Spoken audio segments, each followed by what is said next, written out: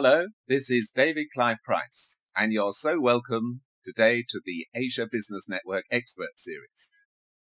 Coming up, we're going to talk about public relations and communications, and how important they are to achieve success in the markets of both the East and the West. And we have a great guest in the experts chair today.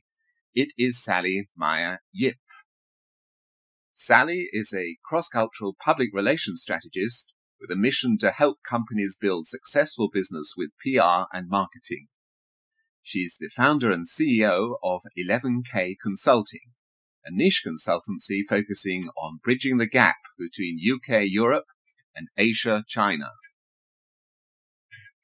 11K Consulting consists of a team of modern, multilingual communications experts who help European clients unlock the Chinese and Asian consumer, and who assist Chinese and Asian brands to work effectively in Europe. So we're thrilled to have her here today. Sally, welcome. Thank you, David. It's great to have you. So shall we start off with a question that perhaps goes right to the heart of what you do? Yep, sure. Why are PR and communications so important for doing East-West business? I think trust is really the cornerstone of doing East-West business, and PR is the tool to build, reinforce, and maintain trust that required to do business between East and West. And by that, I mean PR helps businesses to identify and understand who their target audience are, and also how to communicate with them effectively, and ultimately what to say in order to build this trust required in doing long-term business together. So trust is essential, and trust to build relationships with the consumer.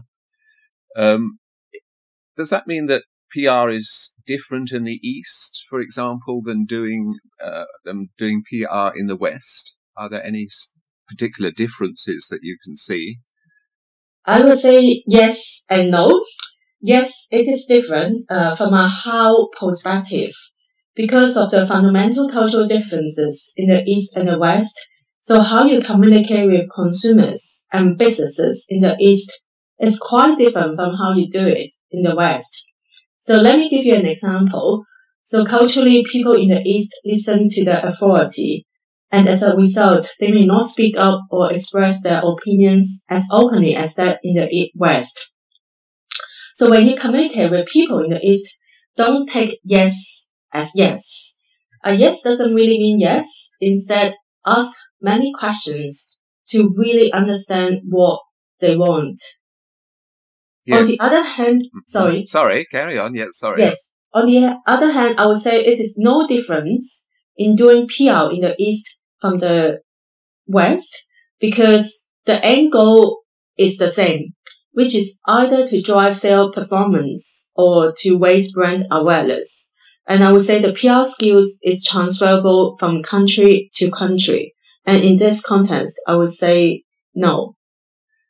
So you would say that the question of saying yes and no, or what we might call saving face, are all part of a more oblique, a more indirect way of communicating, and that this comes out in the way that PR is done in the East, or the way that you build campaigns for, say, Western brands into Asian countries. Would you say that was true?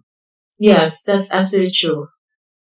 And this obliqueness is not necessarily there in the messages of the branding or of the advertising, but in the way that you approach the customer and I guess also your audience, because you're talking about audiences for presentations and audiences for conferences and speaking. All these areas as well belong to PR, don't they? Yes. So basically PR is all about how you communicate with your target audience. So it's about really understanding who your target audience are and then identify how and what to say to them. So what would be the elements of a successful PR campaign to present a Western brand, for example, and products in China or in Asia in general? Yes, that is a really good question. There are three elements I want to point out here. So first is naming. It sounds very obvious, but very often Western brands do not recognize that they actually need a Chinese or local name, because English is not the mother tongue for most people in Asia, and a lot of Chinese people have difficulty to pronounce English names correctly. So having a local name is really important to help the brand connect with the local audience. So just give you an example, one of my current clients is Burton Arcade, which is a beautiful luxury shopping arcade in London. And one of my jobs is to help them to increase their brand awareness in China and Asia. So the very, very first thing we did was to give them a memorable Chinese name. So first is naming. And the second thing I would like to point out is to find a local ambassador. Because a foreign brand is so far from the local country, it is very important to have a local face to represent your brand on the ground. An example here. So a few years ago when I was working in Singapore, I was running a regional PR campaign for Sainsbury Kiwi Food in Southeast Asia. Uh-huh. And we found a local ambassador to help us to represent the brand in each Southeast Asian country, from Philippines, Vietnam, India, Singapore, etc. So they could be a local celebrity or a local nutritionist or a local chef who shared the same passion and values as Sainsbury Kiwi Food. And the campaign worked really, really well. That the client actually saw an increase in sales by 60% within a year across the region. And because they were able to connect with the local audience with a local face. And the third one I would like to point out is that culture does matter in terms of PR and communications. Very often what we find that my Western brands or Western clients simply rely on their global messaging when they communicate with local audience. And very often it doesn't really translate anything to the local audience. So it is very critical to understand the local language as well as the local way of life when you try to reach the local audience. And just give you two recent examples. When KFC entered the China market, their slogan, finger licking good, Yes. means eat your fingers off in Chinese language. That's a great one. It doesn't mean anything. Yeah. And also recently in the USA, a marketer tried to issue coupons to the Chinese Americans in their native Chinese language that offered $24 discount with each purchase. But actually, this promotion did not work at all because the number 2 in some Chinese communities mean easy, but the number 4 is the word deaf. So 24 means easy deaf, which did not come out well for Chinese people. So the key is that brands don't have a second chance to market themselves in a new market. So it is really, really important to get everything right in the very first instance. Yeah, that's a great. Yes. So it's the naming, the local ambassador, and understanding the local culture. Yes, that whole question of, I think that's probably the area where it's easiest for a Westerner to understand what's necessary is to point out the kind of mistakes that are made with language, just language to start with, and choosing your brand name and choosing your product name. I think there was Google started off in China with the words, they chose the Chinese characters of for Google and meant Song of the Rice Harvest. Yeah. Which, suggested that Chinese consumers, if they use Google, were going to become rice farmers or, more successful rice farmers, which is not exactly what they wanted to do. Oh, yeah. That's a very good example of really understanding the local language. And by that, you can find local experts to help you. Yes, of course. And it's all part of this approach of doing very careful homework and plugging into the local cultures. I like very much what you said about the local ambassadors too. in other businesses, this might translate into the local partner, knowing how to choose the local partner. I've worked with a company in Hong Kong, a beauty products company that's for several years that's produced products all over Asia. But in each different market, they've chosen products and strap lines and messaging that's all to do with the local culture. And they've chosen, exactly as you said, Sally, the local ambassador. Maybe it's a famous movie star or somebody from the local culture that can promote their brands. So looking at it from the other point, just one more question I wanted to ask you. I'm fascinated to know about the Burlington Arcade. What did they choose for their Chinese brand name, and what does it mean? I'm sure listeners would like to know that. Yes, basically, because Burlington Arcade has such a strong history and heritage, so we don't want to mistranslate the essence of the brand. So for this one, we actually go for the easy one, which is to use the pinyin of Burlington Arcade as the Chinese name. So we have just launched the Chinese website actually. So the URL is called balendungqiaolan.com, which is exactly the translation of Burlington Arcade in Mandarin. Excellent. And which would mean in Mandarin? It still means the name of still the pinyin. I see. It's still the phonetic sound of the. But in the Chinese characters, I was wondering if they represent something interesting. For this one, we actually decided to go back to the pinyin. I see.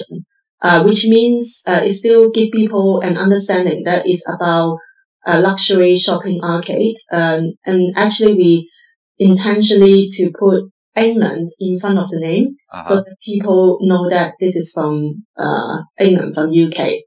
Yeah, so this is really a minefield of possible misunderstandings. Because also the characters can mean different things according to the different tones, can't they? So all in all, you have to have really expert advice like your clients can get from you on exactly how to present this brand in a way that's going to appeal to the Chinese market. And of course, speaking about the Chinese market, there are many different markets, aren't there, in China as well? Yeah, it's so complex, So again, it's to do with communications that are geared or targeted to particular markets like Shanghai or the East Coast towns or the provincial cities or a particular provincial city, I guess, for some companies, etc.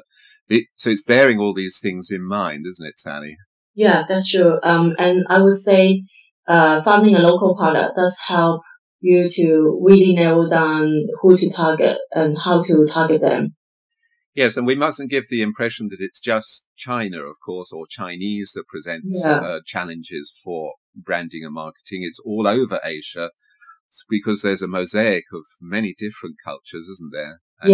I guess for Western brands, when they think about Asia, they can also think about Europe. There's no like Europe PR strategists per se. Germany is so different from UK. So really, we need to consider each country differently and make sure that we have local standard. We have global standard, but still we need to understand the local environment and do business locally. And it just goes to show how important knowing the culture is for every aspect of business and PR and communications and marketing above all. Otherwise, your brand simply won't get off the ground, will it, Sally? Yes, exactly. And I'm sometimes surprised by companies that don't seem to have taken this on board. Like you wouldn't really go to, produce your product for Italy or for Hungary or perhaps for Germany in exactly the same way. You wouldn't promote it and market it in the same way. So we got to think of Asia in those terms, and we got to think of China as well as a mosaic of different markets too. Yeah, exactly. So turning it round the other way a moment, Sally. How can PR help Chinese and Asian brands succeed in Europe? I thought of this question and I thought I may give you a current example. So I'm helping a Chinese educational consultancy here in the UK who wants to grow even further after being here for 15 years. Mm-hmm. And the challenges here for them are twofold. One is that actually no one really heard of them before, even they have been here for 15 years. And the other challenge is that there's still kind of a perception that Western brands or people are quite skeptical about like Chinese brands, which can mean Chinese takeaway or cheap labor or poor quality. Wow. So here, what I'm doing is really to try to build their thought leadership reputation in the education community in the UK. To become an opinion leader among their peers. Mm-hmm. That is by getting them to speak at relevant conferences, writing articles about the education issues in the East and the West, and so on.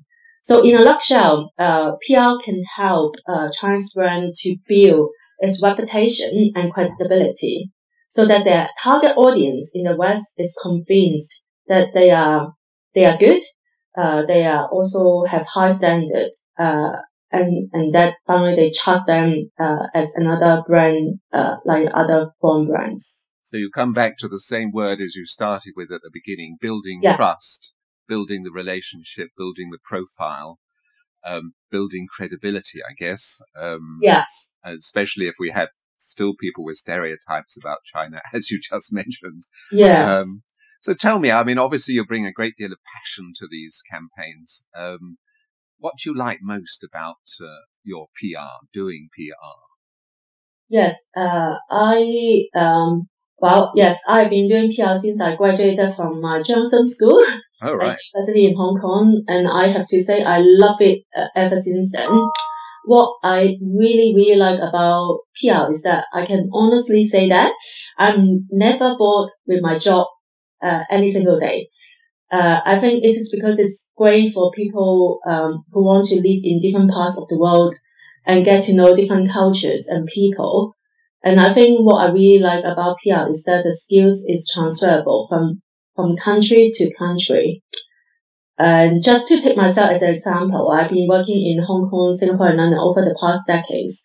And now I run my own PR business in London doing Europe Asia communications. So I love the fact that I can use my background and knowledge back in Asia in my current role. And that's the most exciting thing about PR, that it is transferable and that you get to know different people, different companies every day.